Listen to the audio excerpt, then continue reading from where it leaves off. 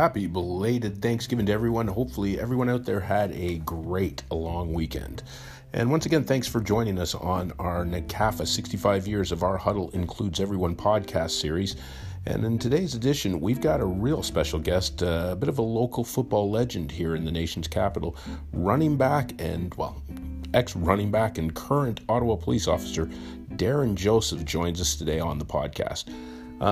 Many of you of a certain age or generation will remember Darren as one of the premier running backs at just about any level he played at here in Ottawa. And he also holds the distinction of actually playing, well, at the time, every possible level in the nation's capital, meaning he played city ball, he played his NCAFA ball, he played 1 year of football, I believe, at St. Raymond's junior high school, and he also played junior ball with the Ottawa Sooners, played university with the Ottawa Gee-Gees, and followed up with the Ottawa Rough Riders and Ottawa Renegades, as well as a few other CFL teams along the way.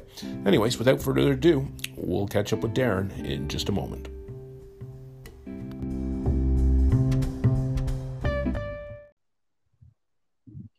Hello. Hey, DJ. Hey, what's up? There we go. Not much, buddy. How are you? I had to switch phones. My other phone wasn't working properly, so I said, screw this. What? I'm glad you said screw this. You jumped on board with us, bud. Yeah. Absolutely. Awesome. So as I was mentioning in the intro, just before you jumped on board, we have Darren Joseph, ex-CFL running back, ex-University of Ottawa running back, ex-NCAFA running back, current Ottawa Police Services officer. And Darren, I'm not going to talk a lot. I want to kind of talk more about your story. I think it's kind of a cool one, a fascinating one, and I'm going to let you take the lead on this. Just as a disclaimer, like I tell everybody, I've known Darren for years, so if I seem a little biased towards DJ, I am. So there. Anyways, all that to say, buddy. Again, very much appreciate you being on here, and it seems like just yesterday we were teammates, my friend. So thanks again for joining us. Not a problem at all. I'm glad for the invite, and it's always good to talk football, especially at times like this. There's a few people that might tune in and remember some of these stories, so it'll be fun to tell. No, awesome, buddy. Awesome. Well, I'm going to take us all the way back to like your little DJ, and I've seen a few pictures. I wish there was some video to this because I would flash on the screen, and I think you know exactly. You got the collars going. It's 70s. You look like you're ready to go to Studio 54. I think you know the picture. If you got the fro going, but having said that, take us yes, the Michael Jackson. I think we all did at some point.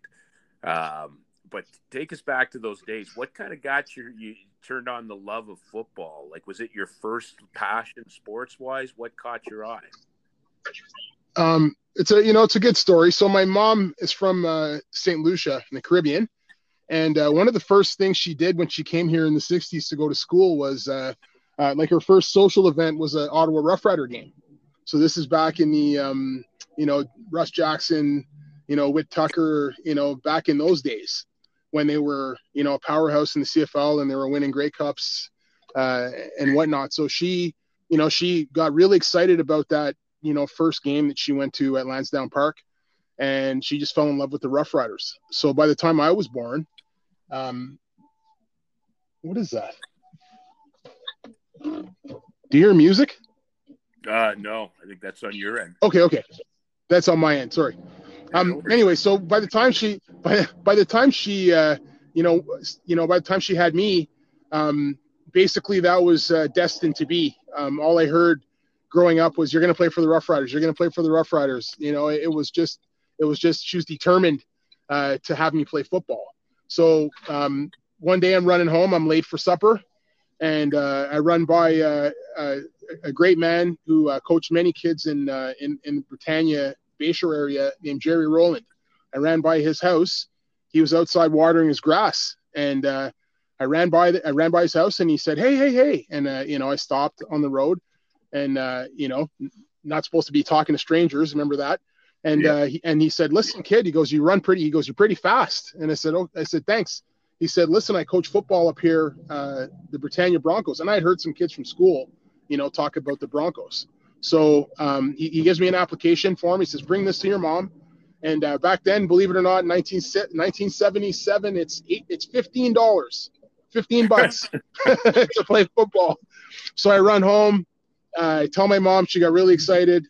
She ran up to Frank Ryan Park with me at the old shack at Frank Ryan Park, and she got her checkbook out and stroked me the big $15 check. The 1-5. And I started playing for the Broncos. And I fell in love with it immediately. Like in CAFA football, like it was old school, like really hard-nosed football, a lot of hitting. I can still, believe it or not, I can still smell the inside of that clubhouse and the smell of the pads. Old. We're talking old equipment that had been around for a long time, but the equipment guys just took good care of it and made sure that we were safe.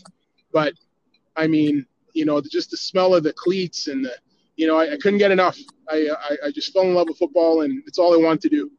So it's funny you tell. At the beginning. It's funny you tell it like that, man, because I tell people a very similar story with me in the sense I played a lot of sports. In fact, my first sport was actually hockey, just because you play that earlier in life. They kind of throw you out there when you're like one. But yeah. I mean, obviously, soccer's kind of that thing we all do. And then I played baseball. And I mean, I love them all. They all had their things I loved about it. I was that kid that just loved being, what you'd call the field rat, the club or the field house rat or the gym rat. But when I tell people, when I played that first football game, there was just something, even at a young age, of being involved in what seemed to me like really structured, organized chaos. Like it was, like it was just no other sport that I played had the structure, and I guess you could kind of say the discipline at such a young age in terms of it being so regimented, but then was borderline chaos. And like you said, when you were young, I mean, we remember those linebackers. And if you ask me, I remember we had a guy on our team, middle linebacker, Robert Jonvo. And you ask me now, well, what's your memories of Jonvo? And I tell you, easily. He was playing mosquito football. He was 6'1", 250. We both know he wasn't 6'1", 250.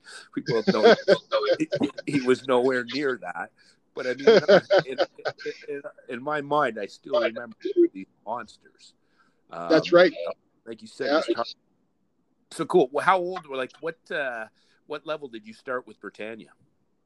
So I was, I guess we didn't have Tyke then. It started at Mosquito. Yeah. So I remember Mosquito was the first, I was 8. I was still 8. I was 8 when I started practicing, and I turned 9, a few weeks into the season. So my birthday's late August. And back then we used to start like early August. And, you'd come, you get to the field, and, there was, I always remember that change in the weather, and you start to get the leaves, on the field, and, we'd start, kids are making leaf piles, in the warm up, and the coaches are yelling at us. And yeah, it was about 9 years old. And,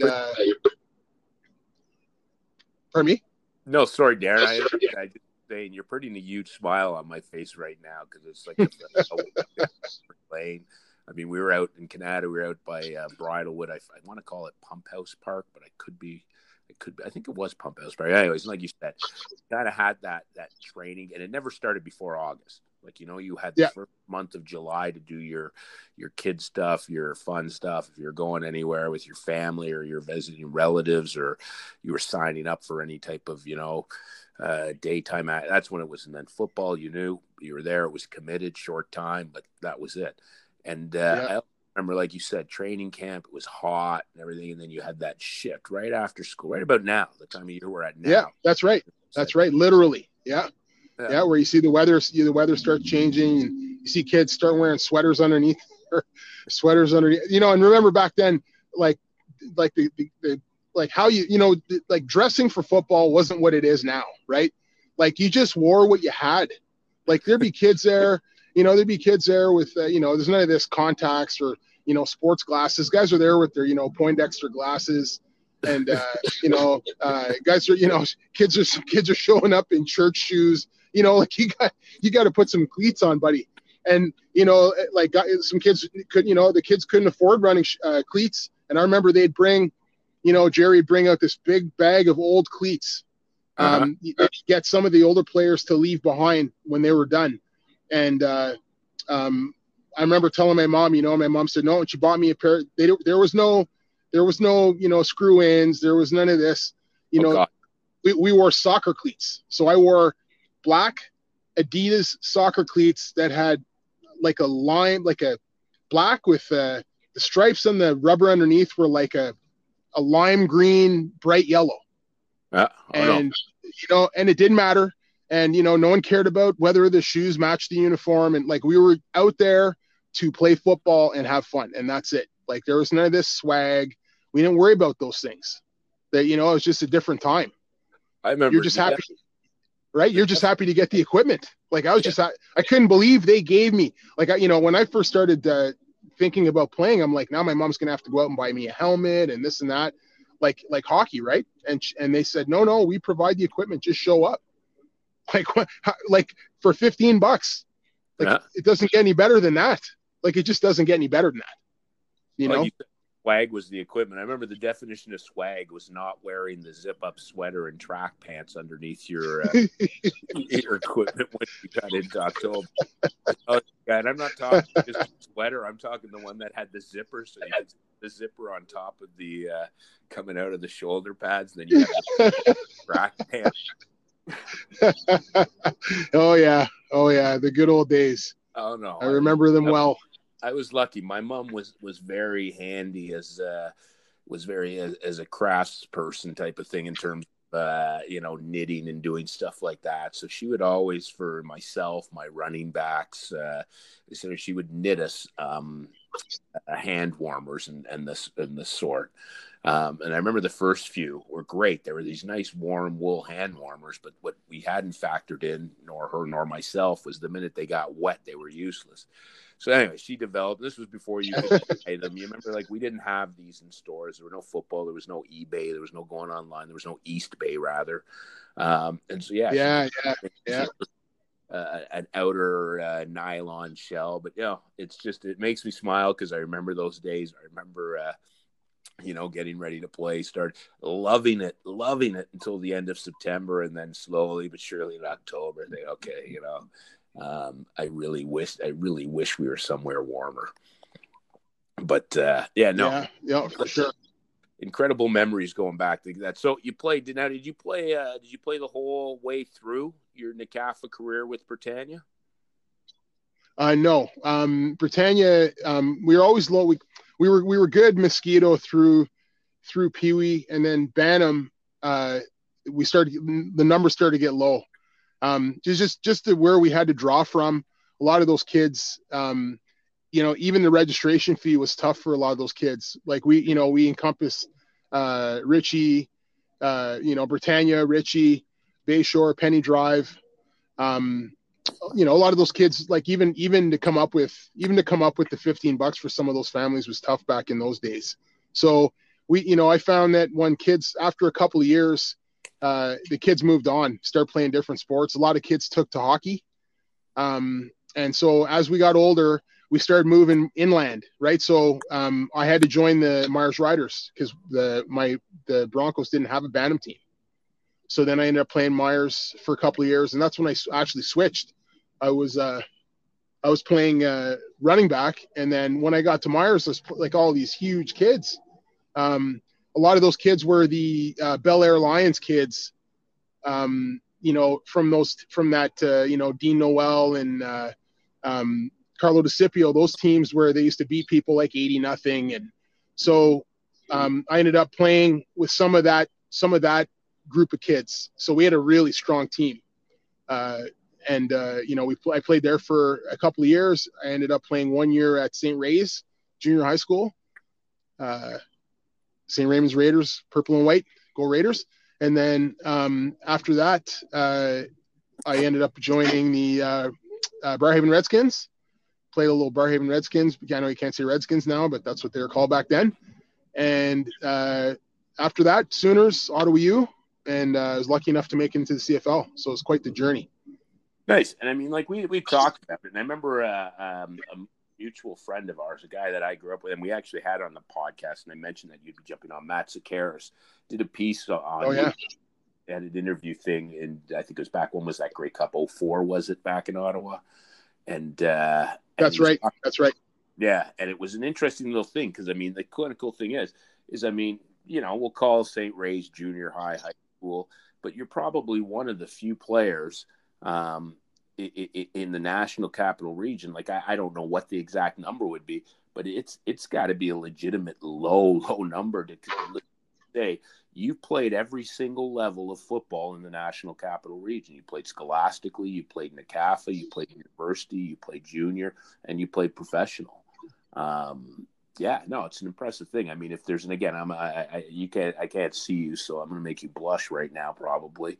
But yeah, to me, dude, that's you're the embodiment of Ottawa football. I've always thought that about you, brother. Is that like it's kind of neat that you, I mean, we'll talk about you giving back to the community and all that, but kind of just the timeline or growth and the example you set for players coming up. That you know you're kind of always you did it in Ottawa.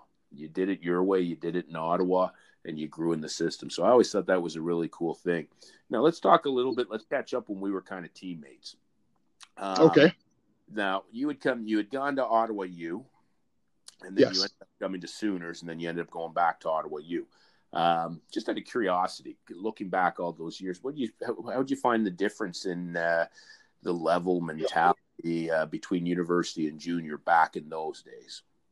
Okay, well that's interesting. So, 88, I go to Ottawa U my first year, and then things don't work out in training camp. It's a long story, but I end up a lot of my former teammates and guys that I played against that were really good were playing Sooners that year. So I said, well, I'm going to keep I promised my mom I wouldn't quit school, so I stayed in school at Ottawa U, and I went and played Sooners for 3 years. And when I joined the Sooners, the very next year, we weren't very good in 88. 89, we got a bunch of university transfers. So we got my offensive line, and you remember the O-line. I mean, we had four of the 5 O-linemen that were starting on that team got looks in the CFL.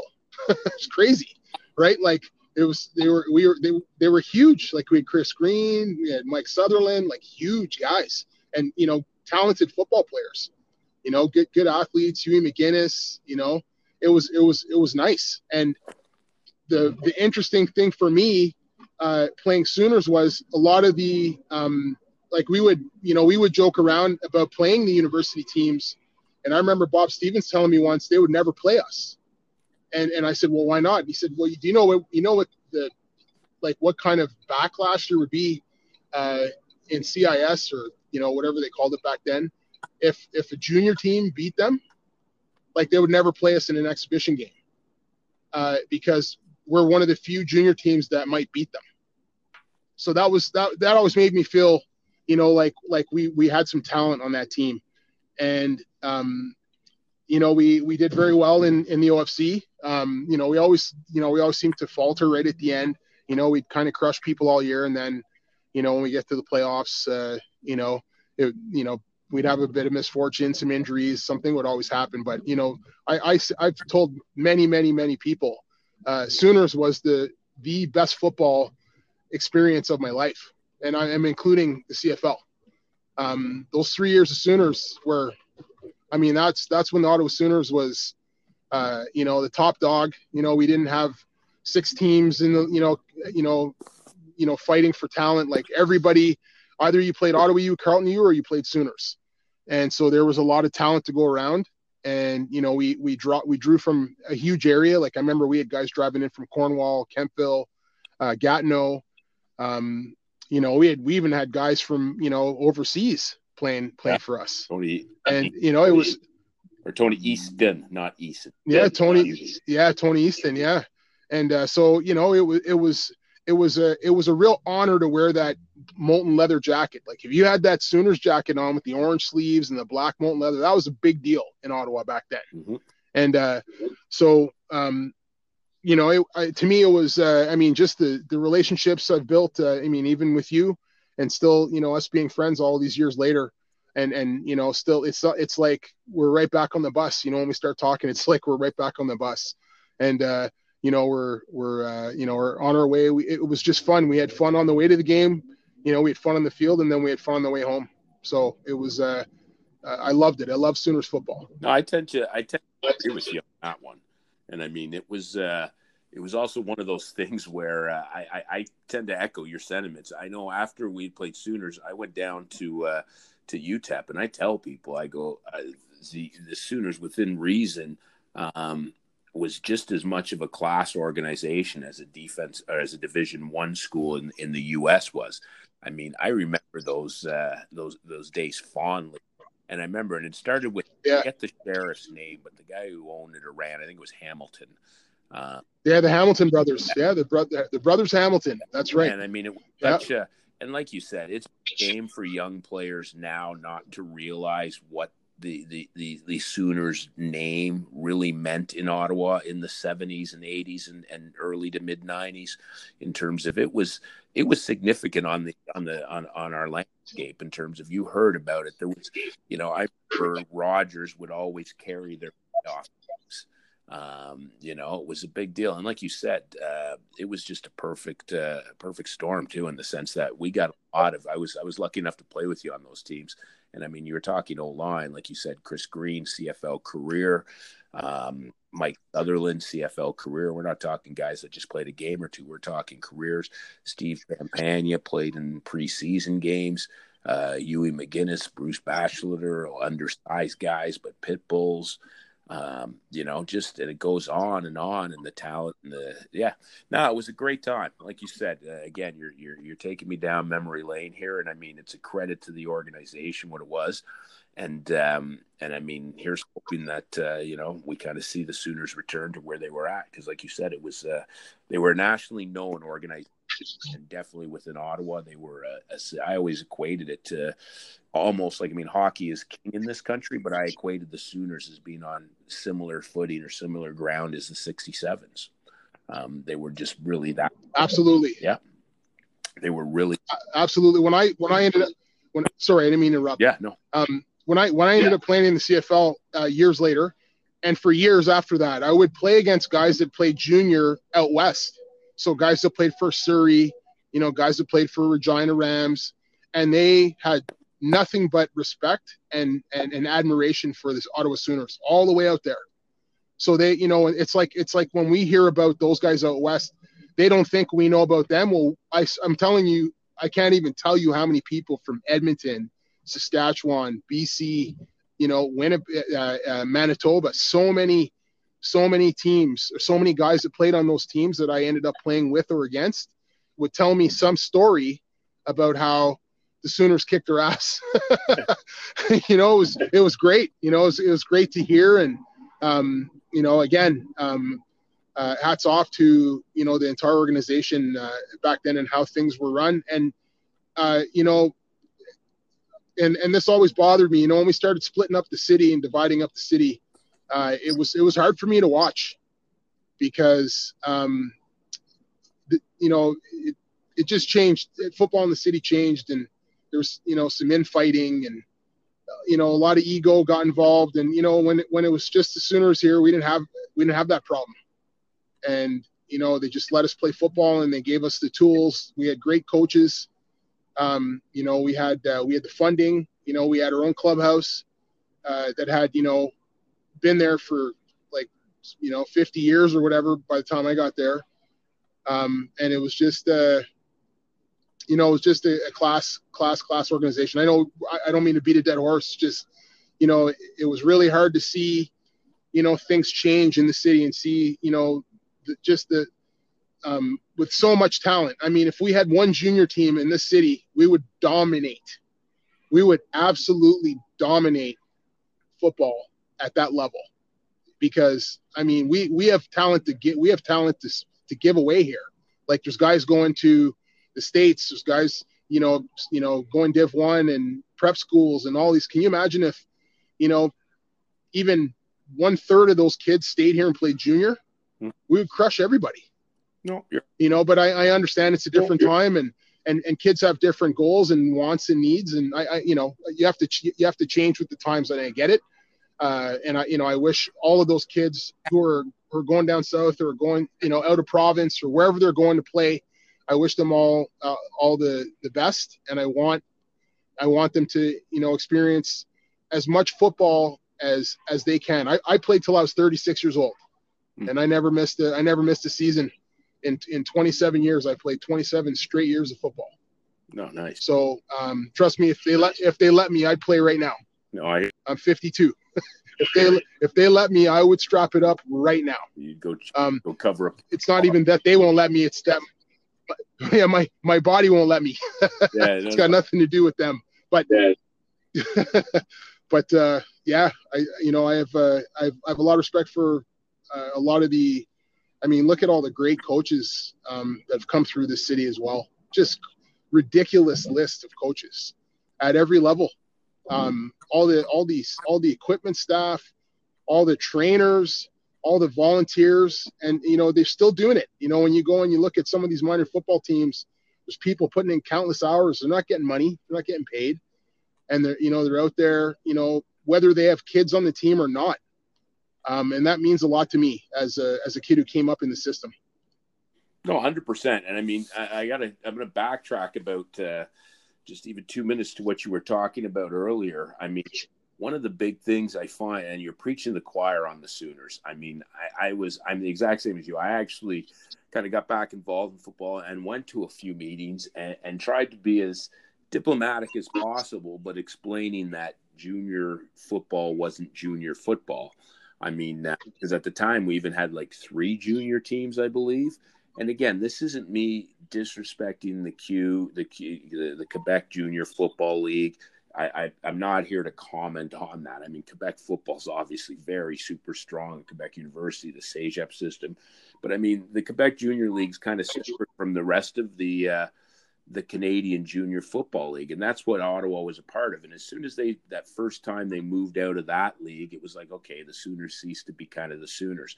And then, like you said, it's now watered down talent. Like I was at a junior practice years ago, and this trend continued since then, Darren, where you get traditionally, you're getting 15, 20 kids at practice. I mean, that wasn't junior. Yeah. If we had a full roster and we had at least a dozen guys that didn't dress, and if you didn't make a practice, you didn't play. I remember one year, Alan Guzzo, one of our star linebackers, got Guzzo, traffic stop or something and couldn't make practice because he got stopped on one of his motorcycles that he was always seemed to be on, and like I said, and he was one of our better players. I remember he was a key to our defense, solid guy, but missed the practice, had a legit excuse, wasn't really his fault, but hey, you missed practice, you're not playing. You'd never see that. So yeah, I tend to agree with you, man. I tend to think things have changed ever so drastically in terms of them watering down the talent. And in turn, what happens is it hurts the overall development of the players because you have, instead of having the best coaching staff possible, that staff might be watered down. The players watered down, and programs like the Londons and Windsor have actually got stronger over the years. So it's a shame, man. Let's hope that it kind of turns around and we kind of move forward with that. Yeah, I agree. I have to admit, I'm happy that they're not. They've kind of gotten back to fall football as opposed to. I never play. I played one season a year, mm-hmm. and I still think with a contact sport like football, it shouldn't be played more than once a year. Whether you played in the summer or you played in the fall, you should play one season a year for one team. And that also started to get really crazy here, where we had guys playing. I remember coaching guys, that couldn't come to practice because they had their high school playoffs, and then they had to go to hockey tryouts, and it was just crazy. We had kids playing like on 2 or 3 different football teams and 2 or 3 high school teams. And it was, we couldn't get back to basics anymore because, we struggled to field the whole team, right? Because everyone's missing here and there. And you had kids that were banged up. Like we'd start to see a lot of kids getting injured way earlier than they used to because they're playing too much football. And and all the camps and everything. You remember we didn't have any of that. Remember when we just played, like we showed up in the fall and we played, right? There was no, it allowed you to play other sports. Like, not doubling up, but I mean, if you could play on the school volleyball team for a couple months, you pick up a hockey stick, you drive by a park now, there's nobody there. There's moms pushing kids in a stroller. There's no kids playing big games of football anymore. Or, you see some kids playing hoops, because hoops a big deal now. But, I don't see kids lining up 8-9 guys and just playing pickup football anymore. It doesn't happen. No. And, you know why that is? It's because they're already going to football camp, or they're already getting like private training, or like, which is great. And again, I'm not trying to badmouth anybody. I think it's amazing. I'm just saying we didn't have that. Mm-hmm. So we had to do what we had to do. And some of our training was just pick up football with the guys, right? That's where we developed our skills.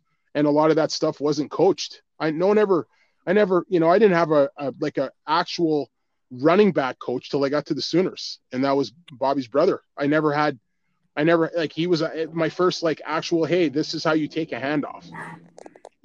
I've been doing football camps since I retired in 2004, and I've been teaching little kids how to take handoffs, like 6-7-year-old kids.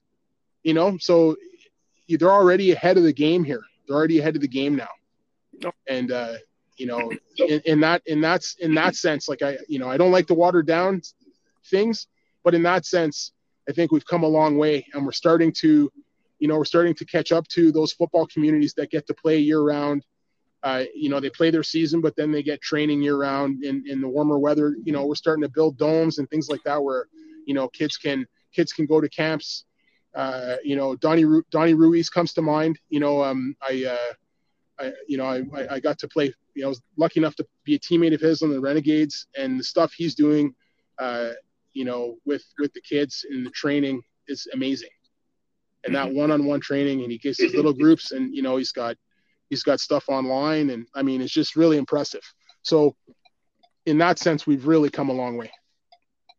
No, I tend to agree with you. And I mean, the point you brought up earlier too, I might even tell in the description of the podcast that they should fast forward to that point or pay careful attention, because the point I've made often is just with the amount of football kids are playing these days.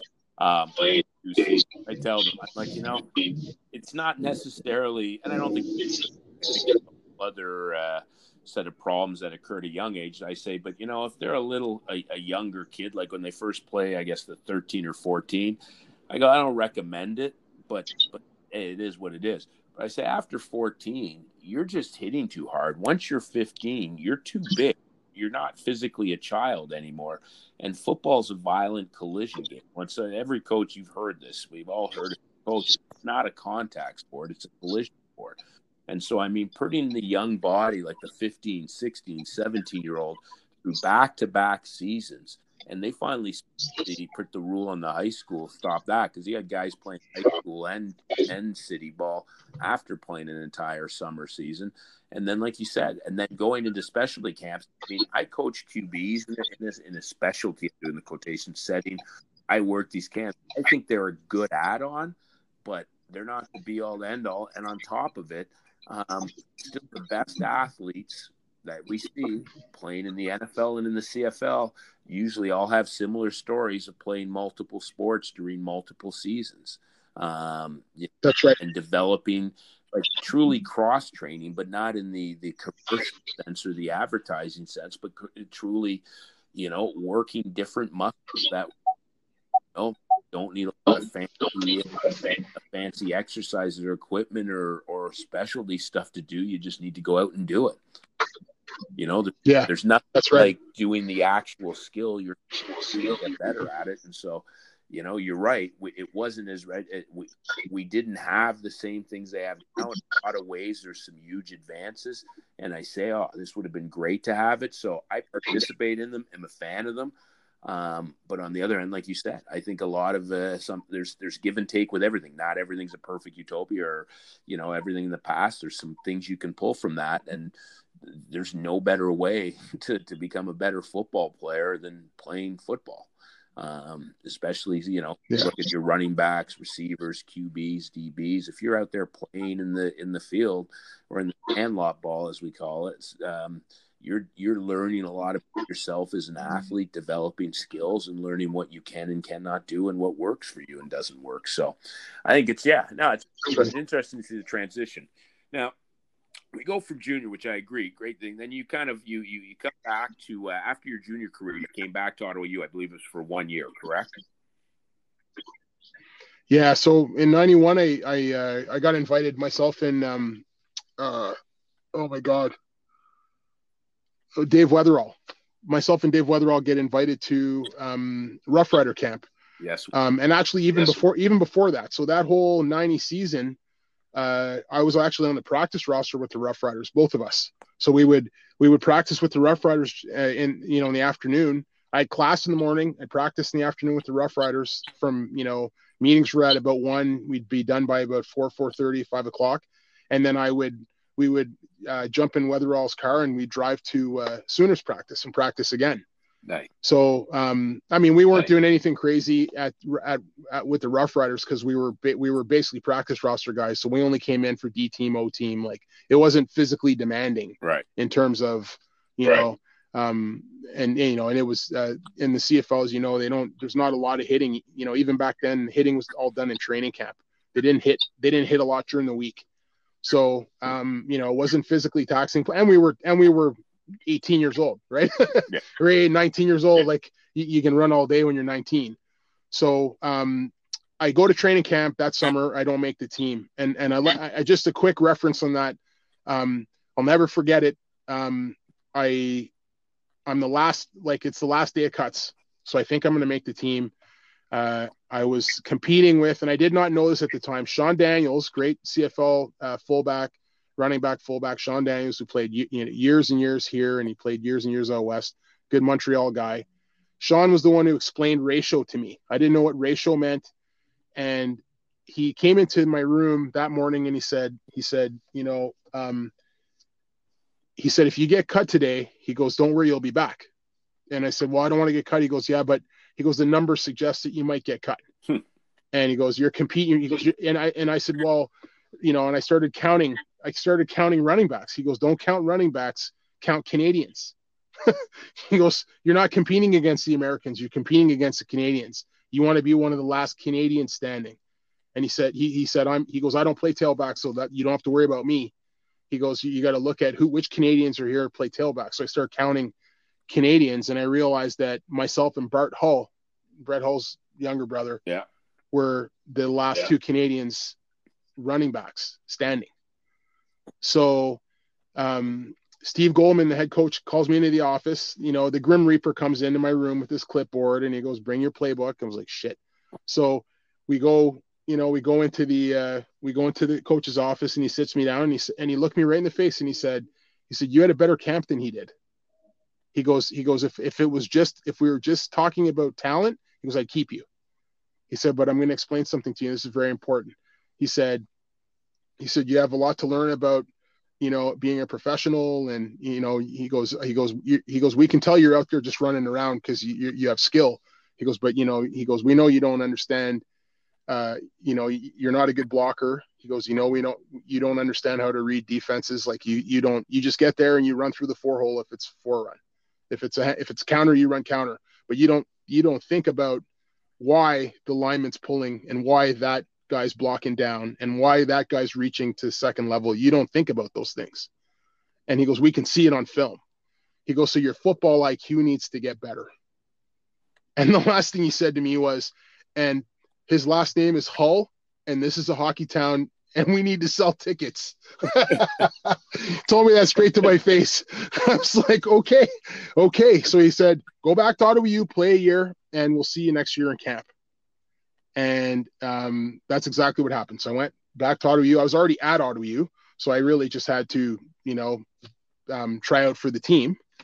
And I made the team, and I played running back that year in '91, and then I was lucky enough to make all conference. And we had some talent. We'd lost some guys. We didn't have a lot of size in the O-line like in previous years, but those guys, I rushed for almost 900 yards in 6 games, I think. So those guys blocked for me for sure. Nice. And then I was lucky enough to get invited back to Rough Rider camp, and the next time I went back, I understood exactly what he was talking about. I watched film. I prepared myself. I learned how to block. I didn't know how to block. I couldn't block sunlight back then. So I learned how to pass block. I learned how to run block. Another thing he told me is you don't play special teams. And, he goes, you play because we put you out there. He goes, but you got to want to run down there and make tackles. You got to want to block on punt team. You got to want to block on punt return. He goes, I know everyone wants to carry the football, but you got to do the other things. You got to do the little things. So I started watching people. I volunteered for special teams at Ottawa U, try to get in there and play everything. And then, by the time I went back to training camp in '92 with the Rough Riders, I was definitely a better, more well-rounded football player. Let's put it that way. No, and one of the great things, Darren, is again, a couple of takeaways I just from what you were saying there is that I want to, hopefully a lot of kids are listening, because you hear coaches say it, and it was helping out with the Gatineau Vikings just yesterday. And I said this to a back. They have a really talented running back. And I told them, and it wasn't these great kids, really coachable. It wasn't like a lack of effort. It's kind of like, okay, this is almost a necessary evil, so I'm doing it. And I explained to him, I said, what's your goal? Do you want to be a pro running back? And he's like, yes. And I said, that's a great goal. Don't ever let anybody tell you.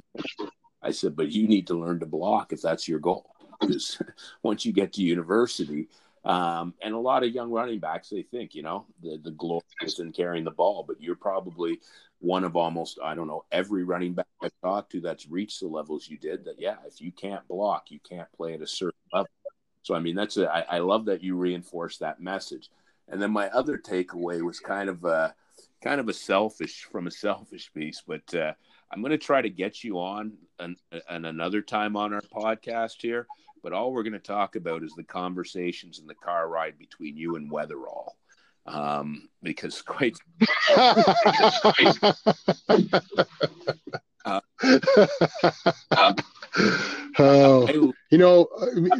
I lived with Dave in France for a year, and in Oslo, Norway for a year as teammates playing overseas in Europe. And I love Weatherall, and the story, like, I'd love to get him on here. I mean, I don't know how many stories we could tell. But yeah, I if not now, if we don't do it on a podcast, DJ, I got to get you sometime when the two of us have a chance to sit down, and I just want at least 2 or 3 weather stories on, or even just conversation, because I can imagine what that was like, and that would have been Weatherall in his prime of being. I think Weatherall's always Weatherall, and he'll always be my boy Weatherall. But I think that was right when he was in his prime of being Weatherall. But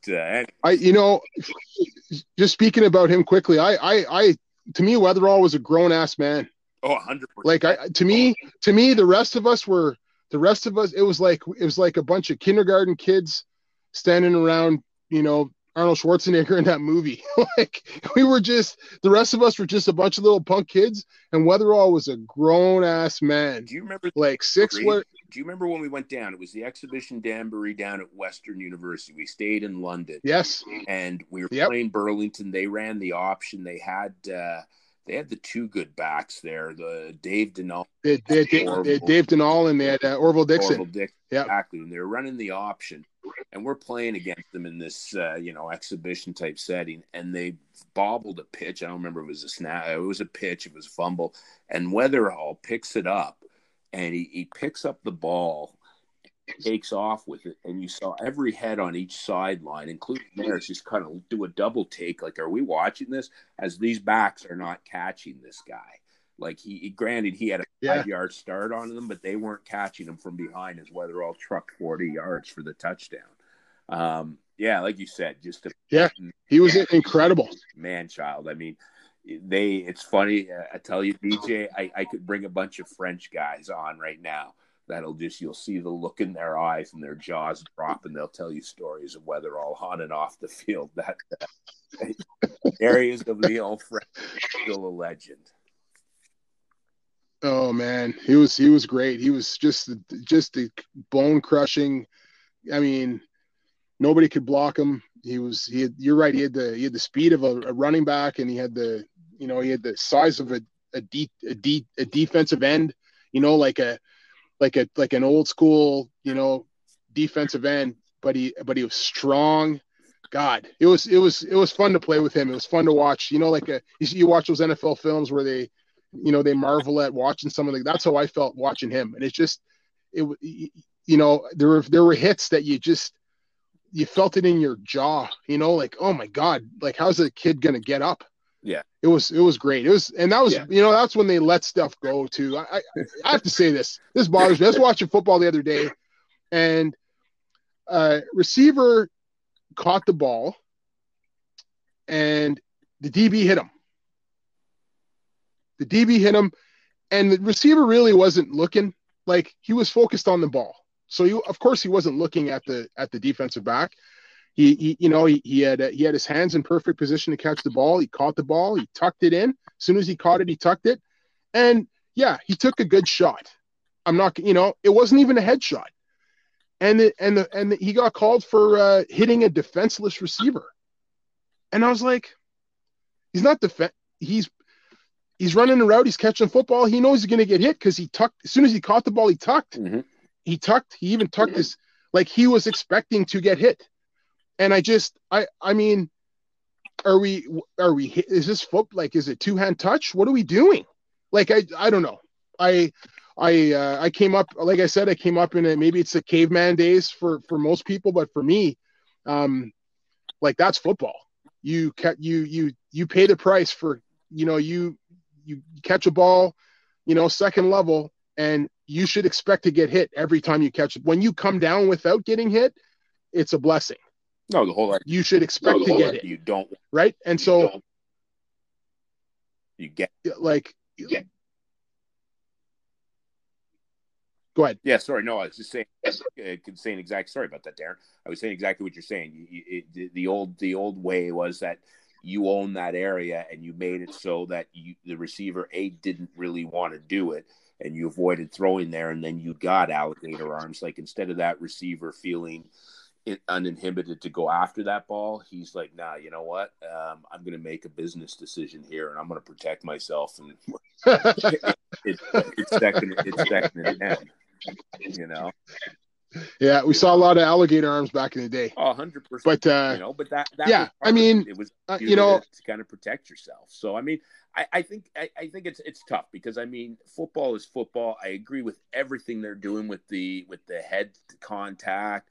Some of these 9-1-1 shots like that we used to see back in our day, and even in the early 2000s. I like what they're doing with that. But I also think certain things, you're like, okay, you know what? There's an inherent risk to doing this. People know the risk. You can't ultimately make box 100% safe. You can't make football 100% safe. You can be smart about the things you do. But I mean, again, there's also a factor to it. Like you said, part of the idea is, it's coming into some of these hits. Like you said, it's the reason we do that is because Buddy's going to end up preferring to protect himself, then catch the ball, so you accomplish what you want. He doesn't get hurt because he alligator arms it. No.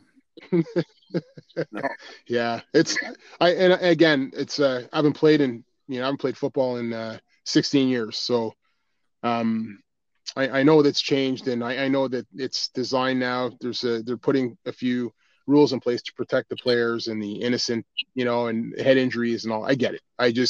That particular play, I just think now, even with the pass interference, it's just like, it's starting to lose that, where, that competitive edge. Just let them play, right?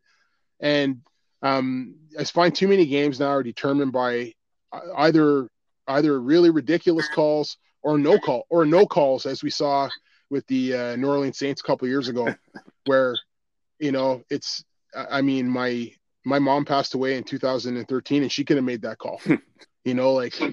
is just ridiculous. And so I just there's some things that frustrate me about some of the rule changes, but overall, I have to admit, yes, we could do without some of the real vicious stuff where people actually really get hurt, and nobody wants that. Yeah, like Fred the Hammer Williamson. I mean, I love the guy, and I love watching clips of him. But I suppose you can kind of say there's a case to be made for not hammering people in the head anymore. So, 100%. Yes. But now I just want to touch briefly on your CFL career. You kind of explained to us kind of your sentiments or your thought process getting cut from the Rough Riders and understanding A, the racial / business side of it, and B, what you had to do to get yourself there. And you obviously did it. Talk a little bit about your first few games in the pros. I mean, you kind of, and for people that some of the older listeners will for sure remember you, you obviously as a teammate of yours only 2 years earlier in Sooners. It was something I followed, but you kind of, at the time, it was a huge rarity to have a Canadian tailback. Like, it was still a rarity, and you were fighting an uphill battle. Talk about the first few years, because you kind of came on, like, you came on strong. Like, there was a big buzz about you very early in your career. What was that like? Thanks. Like when I finally did make the team in '92, Reggie Barnes was the kind of the mainstay back here. And he'd won the job only a couple of years earlier, and was an amazing back, good football player, good IQ, very helpful, especially for a guy who was competing with me. He was very very honest and very like, if I didn't hear something, he'd make sure I heard, and he'd make sure in meetings that I understood, and, a real professional. So I just wanted to say that. But, it was tough, this guy's coming from Delaware State. And, anyone from a Div 1 school back then had the advantage. I mean, all the coaches for the most part were American. And coming in as a Canadian back, you were treated differently for sure. And, I always knew that, I'd really have to do good things. I'd really have to show that I belonged. And I tried to do that right away. And one of the biggest compliments you could get back then was when an American linebacker who didn't know who you were would come up and go, so what school did you go to? Where'd you go? What school did you go to? And I go, Ottawa U. And Ottawa U, you're from here? And I'm like, yeah. And they'd be like, oh, I thought you were American. That was a compliment in 1992, because nobody expected, if you played D-line, linebacker, if you played free safety, great, but positions like, and if you're a slot back, that's awesome. But positions like outside receiver was almost like exclusively an American position. Rush end usually was an American position. At least one of the linebacker, two of the linebacker spots were American, and the corners were always American.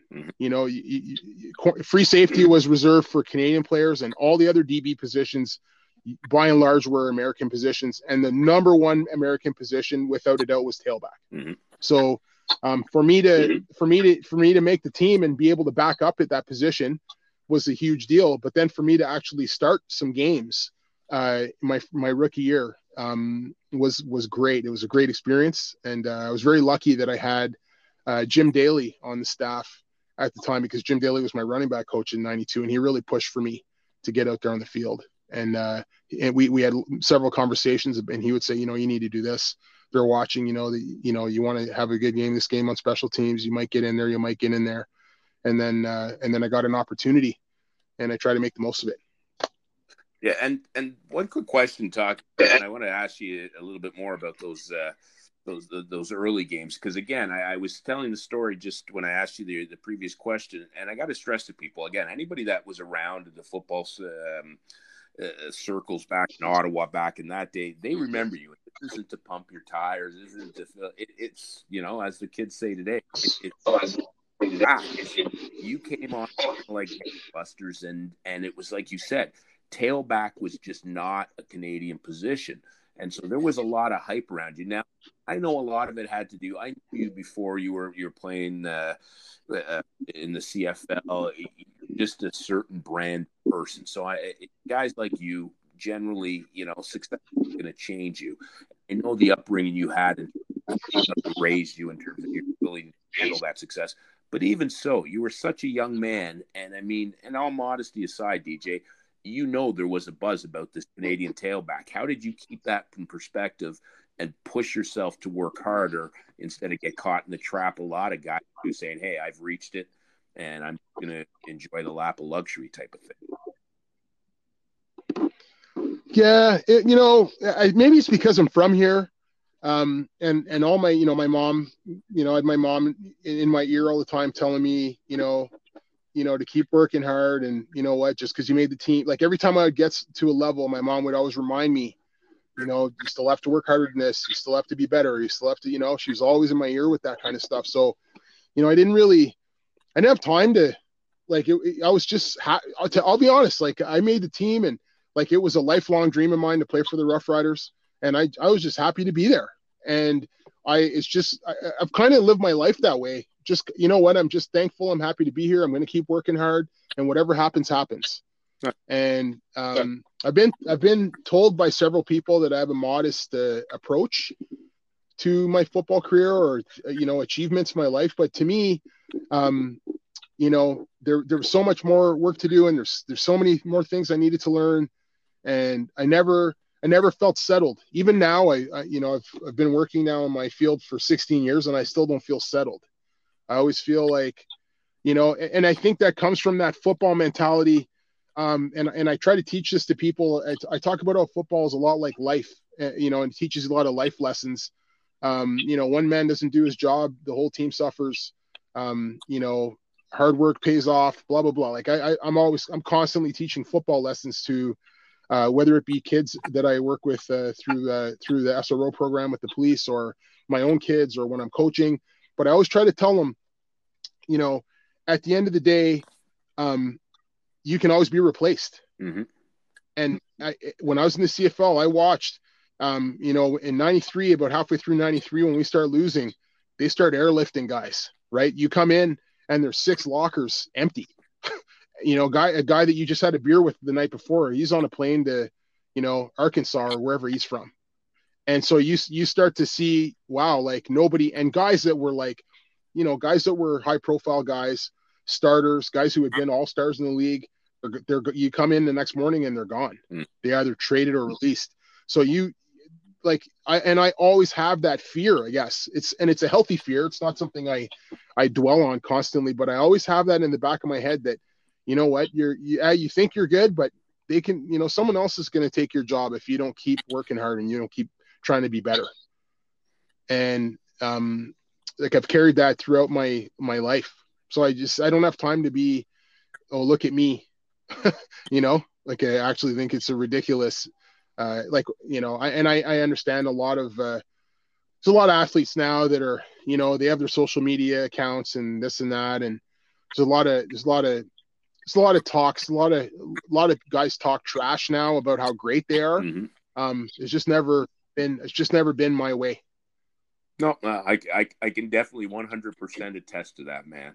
It was always, like I said, as good a ball player as you were, I think you were a better locker room guy. And I mean, again, you were one hell of a football player. And I mean, the things I think you would agree with this, that we kind of remember and we start thinking, like you said, your memories of the Broncos clubhouse, your teammates, your bus rides on the, going down the 401 with the Sooners, having our bus break down, granted on a hill, and being picked up by a crew of 70-year-old golfers, and having just stuff.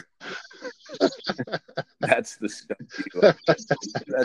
you remember, but it's I'll take this chance to actually, because I don't want to keep you too much longer. I could go on for hours chatting with you, man.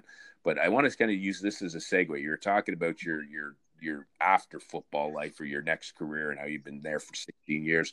I want to talk a little bit about that. Now, you joined the police, Ottawa Services, obviously 10 years ago. So what kind of led to that? Was that always a thought in your younger years during your football career as an after, or was that something that didn't come to fruition until after you were playing football? It the first time you gave it thought? Okay. You know, I kind of fell in love with the idea of being a police officer when I was a kid. Okay. So people who grew up in anyone who grew up in Britannia in the 70s, late 70s, would know Herbie Waugh. So Herbie was I think he was the second or third black police officer to ever join the Ottawa Police. I don't know if it's Ottawa or Nepean. You know how they were all they had Ottawa, Nepean, East. But I think he was either Nepean or Ottawa, but he was only there was Terry Friday and then there was Herbie Waugh. So Herbie was a Caribbean guy. He was about 5'10" and just jacked. Like he was built like an NFL running back. Like he was a soccer player, believe it or not. And Herbie's house was about a half block from my building on Marie Street, and he used to park his police car. And that's back in the day, I guess, when it was safe to be a police officer. You could park your police car in the driveway. He'd like park his police car in the driveway, and it'd be there all night. And then he'd get up in the morning, put his uniform on, and go to work. So Herbie was also my soccer coach because I played Ottawa West soccer. So he was my coach, and he would talk about being a police officer. And that was the first time I really ever came into contact with the police officer. And I always kept that in the back of my head because everyone loved Herbie. Herbie was like the neighborhood. He was actually does what I do now. I'm a community CPC officer, so community policing center officer, and that's what he did. Herbie was the guy that he would take kids through on their bikes at the safety village down in Britannia.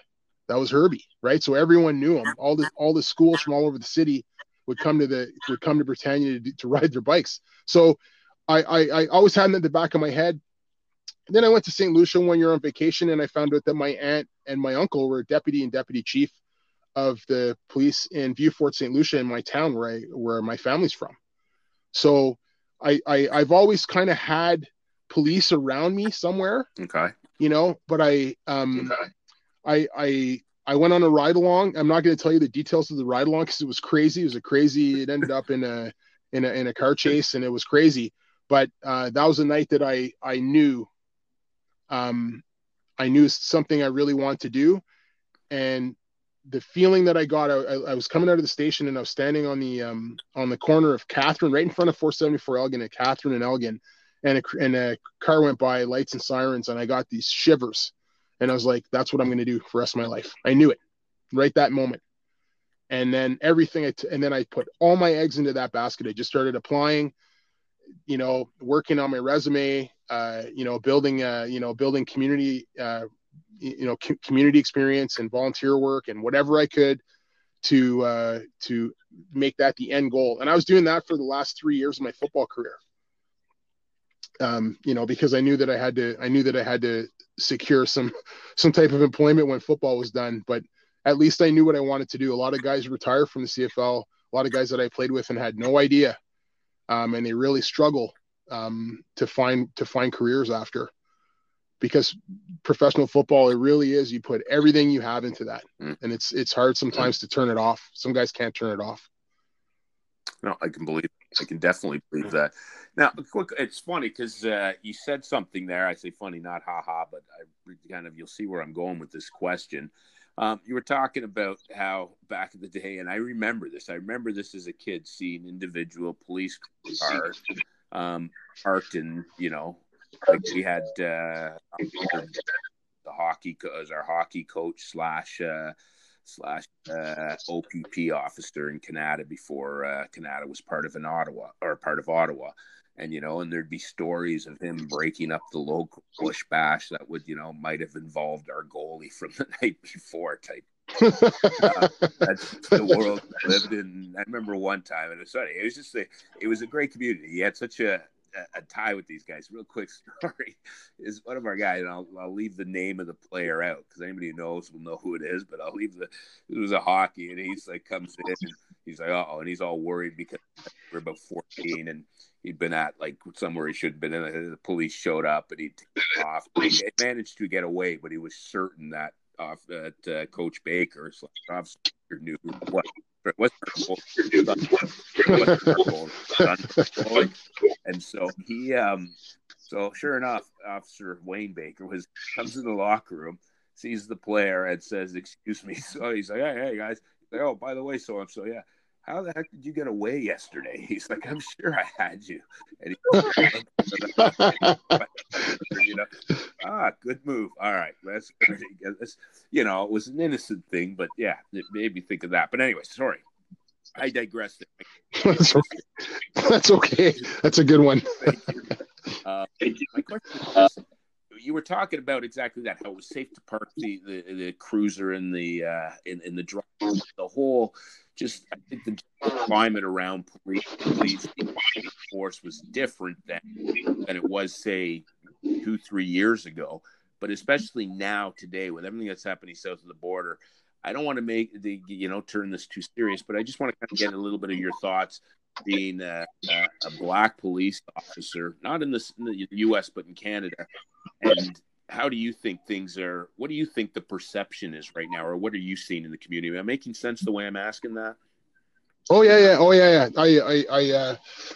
I've been holding my tongue on this one for a long time. So, so many things. So I've been a police officer now in my 16th year in policing, and I've even seen a shift since I joined in 2005 till now.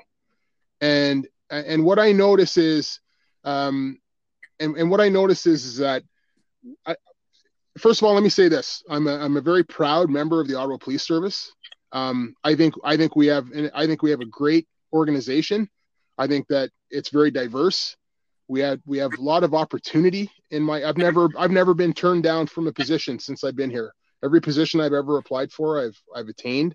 I've never had anyone say, I've never had anyone treat me differently because of my skin color. But that's me. That's my experience. I can't speak for all officers of color in the Ottawa Police Service, but I'm saying in my experience, that's how it's been. I haven't seen people be racist to people on calls, and I worked in the Market Vanier. Like, I've worked in some of the toughest neighborhoods, or some of them that considered high crime neighborhoods in Ottawa.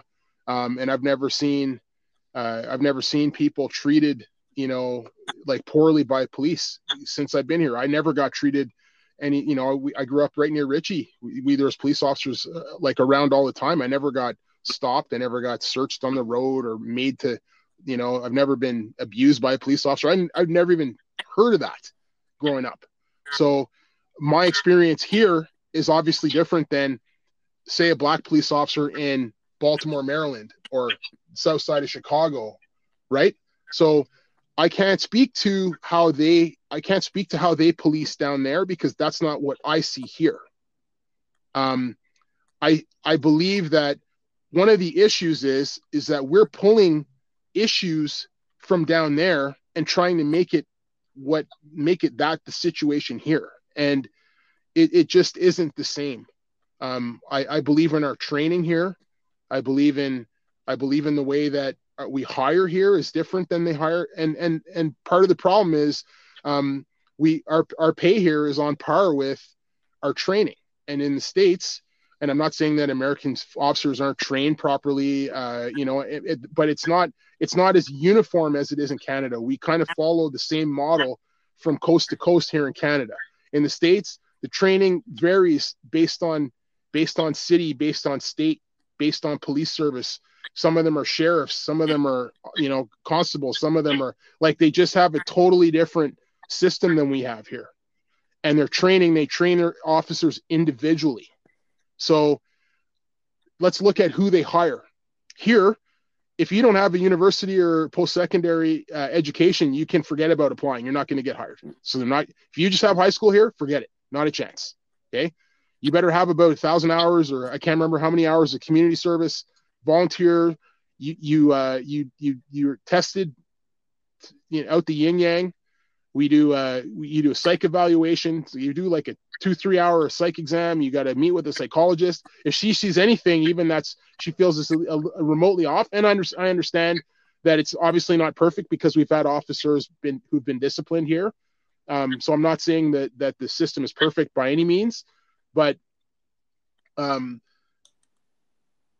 the whole, I believe that our hiring process is fair, and I believe that it's very accurate in terms of trying to get the best people to do the job, and we get paid accordingly. So if I'm in the States now, I'm in a small town or whatever, and I'm applying for a job as a police officer, and I don't need to go to university.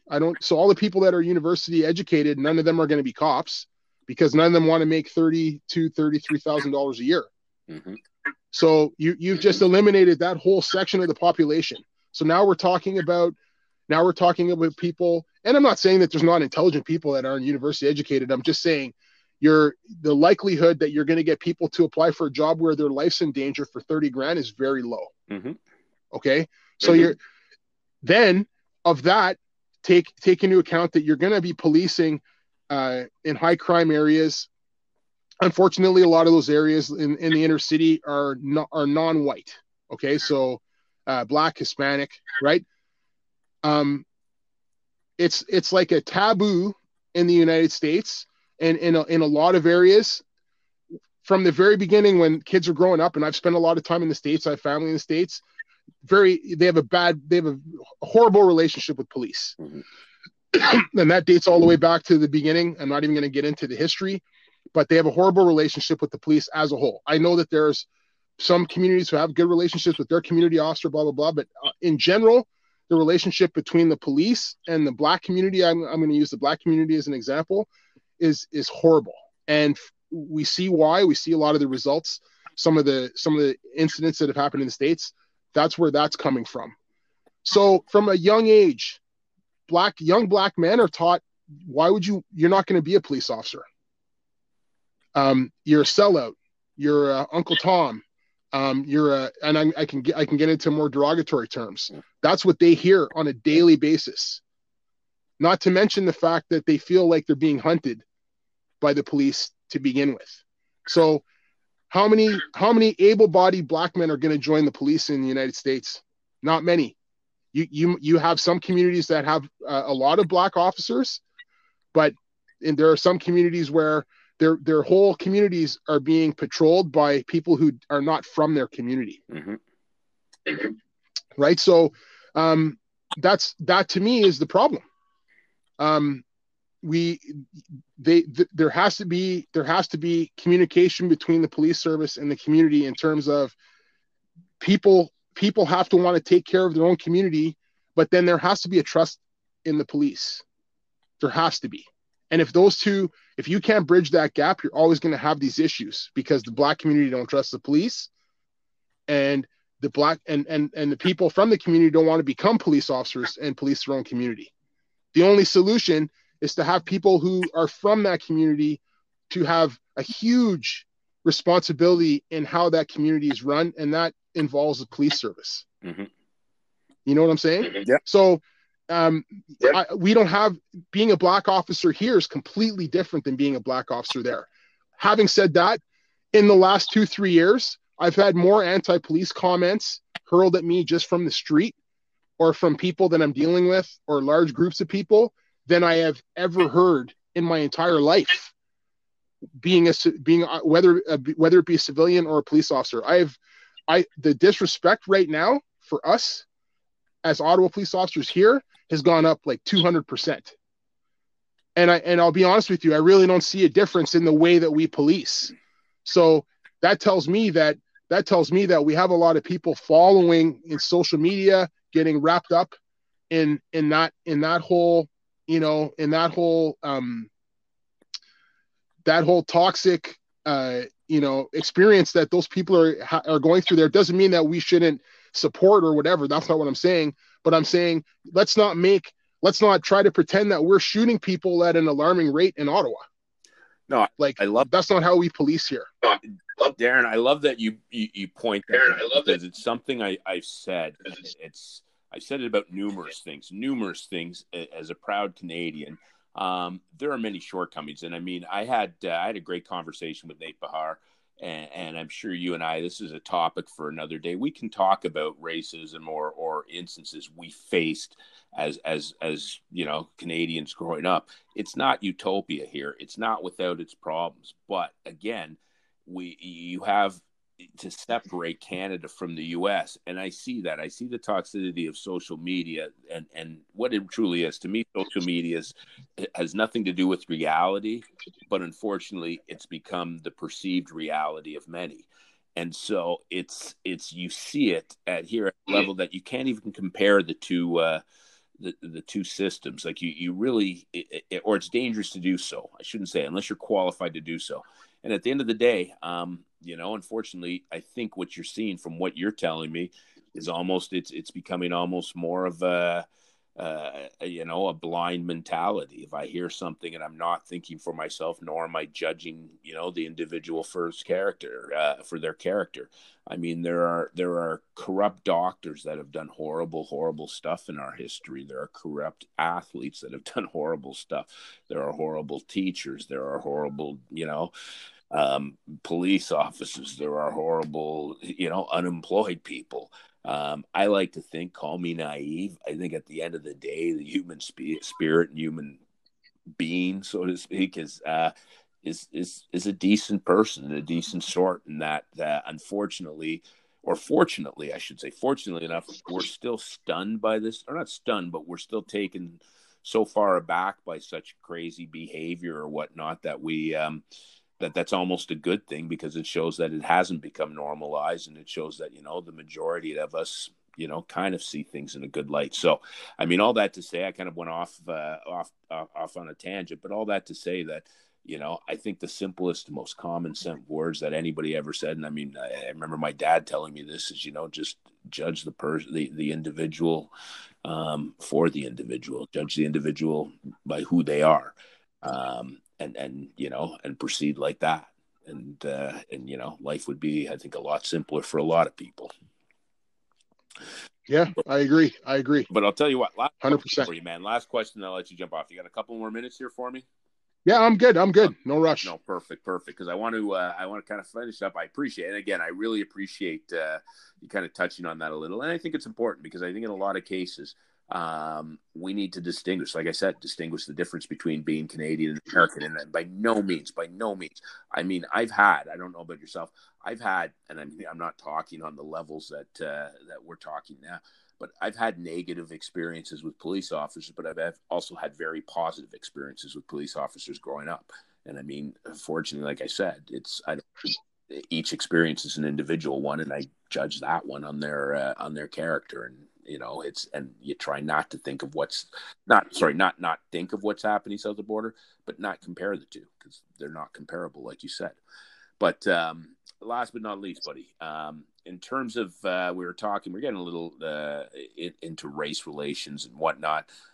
Just compare it. I ask everybody this: how do you compare kind of race relations in the football locker room through your junior career, university career, pro career, especially pros mixed with the Americans, versus, say, real life? Do you think they're comparable? What's your thought on that? That's a great question. So I believe that, and having playing football at every level, and then playing with people from and it's funny you say that. So playing with Black Americans, for example, who've lived in very, very racist, under very, very racist circumstances. And I mean, like, some of the stories I've heard are just brutal, right? Having talked to them and listened to them, and then to see them with, some white guy from, Nepean, or some white guy from, Alberta, some farm in Alberta, and to see them bond and become best friends. Football brings people together. And it really does. And it forces you, and I don't mean to make this sound like a made for TV movie, but it forces you to learn. You have no choice. Like if I'm on the O line and I'm playing guard and my left tackle's from Tennessee and my center's from, Winnipeg, at some point, whether it be in meetings or on the field, or we're going to have conversations, and I'm going to learn about this guy and he's going to learn about me. And the great thing about football, besides it being a team sport and all that, and teaching us about life and everything, football forces you to look at things, because there's so many different characters and so many different personalities on a football team. The only way that you're going to survive as a team, and the only way you're going to have success, is if everyone kind of feeds off each other. And you don't have to like everybody on your team, but you have to respect them. And in order to respect them, you have to learn a little bit about them, and they have to learn a little bit about you. And the best teams I've ever been on were teams that it didn't matter where everybody was from. When we were on the field, we were one, and everyone played together. Everyone respected each other. And actually, those teams that got along outside of football and hung out outside of football, and you'd see guys from two different worlds, like it's, and you'd be like, how are those guys friends? But, football was able to tear down those walls, because that Black American from Alabama or whatever would have never been buddies with this guy. Mm-hmm. You know what I mean? Especially not in 1989 or 1990. Right. But because they have football in common and they have a common goal, they're able to put, this guy might have his perceptions about that guy and vice versa. They're able to put those things down on the ground and just focus on, obviously playing football, but they also have to focus on each other's character now with no preconceived notions. And I've seen people from really, really vastly different backgrounds really connect in football. And I've never seen it anywhere else. I've never seen it, anywhere else, but in football, with, consistently for years and years and years, I see people who would not normally even look at each other, become brothers. And, I remember the very first time I started playing, I remember the coach, Coach Briggs was my coach, my first coach, because Jerry Rowland was kind of like the team president, but Coach Briggs was the coach. I remember he used to drive a big semi, and he'd pull the semi right up on the field. It was amazing. Anyways, Coach Briggs told me, he said, "This is war." And I'm looking, I'm like, "It's football." He goes, "No, it's war."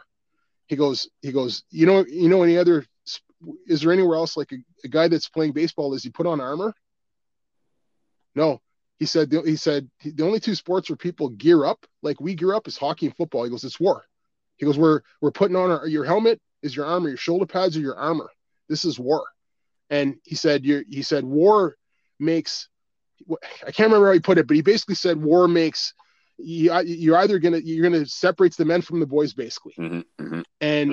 And that first hitting drill, and that first hitting drill every year, you figure out who wants to be there and who doesn't, right? Because what I loved about football was they wouldn't go, okay, two little guys go, okay, you guys are about the same size, you guys go. It's just, you make two lines, offense and defense, and whoever you get, and that's life to me, is you get what you get. You might be the smallest guy in the team, but you're going to get Dave Weatherall. Mm-hmm. And it's, what, for a couple seconds there, you have to suck it up and you have to get in there and try to hit them. And you don't know what's going to happen, but you got to go in there blindly and give it all you have. To me, that's a perfect example of what life is like. You don't know what you're going to get, but whatever you get, you got to deal with. No, I think you're exactly right, man. I appreciate that. It's funny, what you're telling that. In my head, I'm like, yeah, that's why I donned the red jersey, so I didn't have to line up head to head with the likes of Weatherall, and quite frankly, I'll leave you with this thought. I don't know if you ever heard this story. I'll leave you with this last story because you made me think about it when you were talking about just the guys of different cultures coming together and being teammates and learning a lot about each other. And I always remember trash talking that only could have ever happened in the CFL because of the drastic cultural difference. And it was a safety from Ottawa, European, but Ottawa, Dan Murphy. And and there was a wideout that I think won the Canadian, or not Canadian, but a wideout that won Player of the Year, or was the runner-up, David Williams from South Central Los Angeles. And they're getting ready to play in the Grey Cup. And Williams, and I'm paraphrasing here, but said something, and Murphy was a hard hitter, that old school guy, like a free safety Canadian guy, but like the guys we described, he was gonna make you pay for going over the middle. And and with guys like that, there was always the borderline question. And so they're talking to Williams, and they ask him, and he's from South Central Los Angeles. Murphy's been accused every now and then of being a cheap shot artist, or this or that, or shots where there doesn't need to be. What do you think about this? And are you worried about playing a guy like this?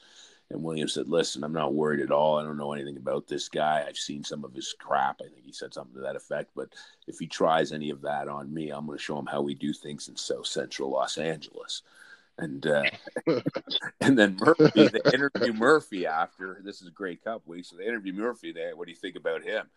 About his comments? He goes, I don't know what that means, really. I've never been to South Central Los Angeles. But I do know I have been to the Strip in Hull when it clears out at 3:30 in the morning, and I think that's prepped me for anything. So yeah, I'm not too worried. I just remember, I'll always remember that, because neither one has a clue what the other is talking about. But anyways, DJ, man, David Williams did learn about the Strip eventually. One last story. I got to keep this the PG rating, but a buddy of mine, you probably crossed paths with him. Keith Poe he's from Houston, Texas. Played a few years with the Buccaneers. Played about 5 NFL defensive lineman. And anyways, his first road game was in Ottawa, and I was working out in the gym, and he'd come back, and it was late. Their season was done. It was probably around November. I'm down at university, and I'm in the weight room training. He's there. We're talking, and he's asking me, he's like, yeah, man, you're from Ottawa? And they're like, he's like, oh, cool. That was my first road game. He's like, what's the name of that place, man? It's like crazy. And I'm like, what do you mean? He's like, and this is a guy from Houston, Texas. He's like, it's just crazy. And I'm like, what do you again, I won't go into great details as to a description, other than I'll just like, he goes, I don't know, man. We played the game, and guys are like, yeah, this is where we're going. We jumped in a cab and we crossed this river and on this bridge. That's all. And, oh, you mean home? And he's like, yeah, that was it. And so I had guys on my team in Texas asking me at UTEP, yeah, in Canada, when are you going to take, if we come visit, you're going to take us to Hull Street? We hear Hull Street's the place to be. And I'm like, yes, guys, Hull Street it is. Hey, I'll tell you, like Ottawa was like the number one roadie for a lot of guys back in the early 90s. Everybody wanted to come to Ottawa so they could go to Hull after the game. Oh, I'm telling you, man. They say that Hull ruined the Rough Riders. That's what they say. The early 90s, like the 90, 91, 92, they say Hull ruined those teams. Because some of the players just couldn't get enough. They were partying there all the time. I don't think that's really an accurate statement, man. Like I said, for those of a certain age, you remember what it was, and you just leave it at that. And like I said, all was being discussed in a weight room at the University of Texas, El Paso, with a bunch of Americans asking me to take them. And like I said, I quote, Hull Street, because they heard all about it. But anyways, DJ, man, thank you so much, brother. I appreciate you jumping on and talking football, a little bit of life and other things. Again, it's great getting caught up, man. Do me a favor and keep doing what you're doing and be safe. All right. All right. Thanks for having me. It was awesome reminiscing and telling stories. I apologize if I was long-winded, but you know me.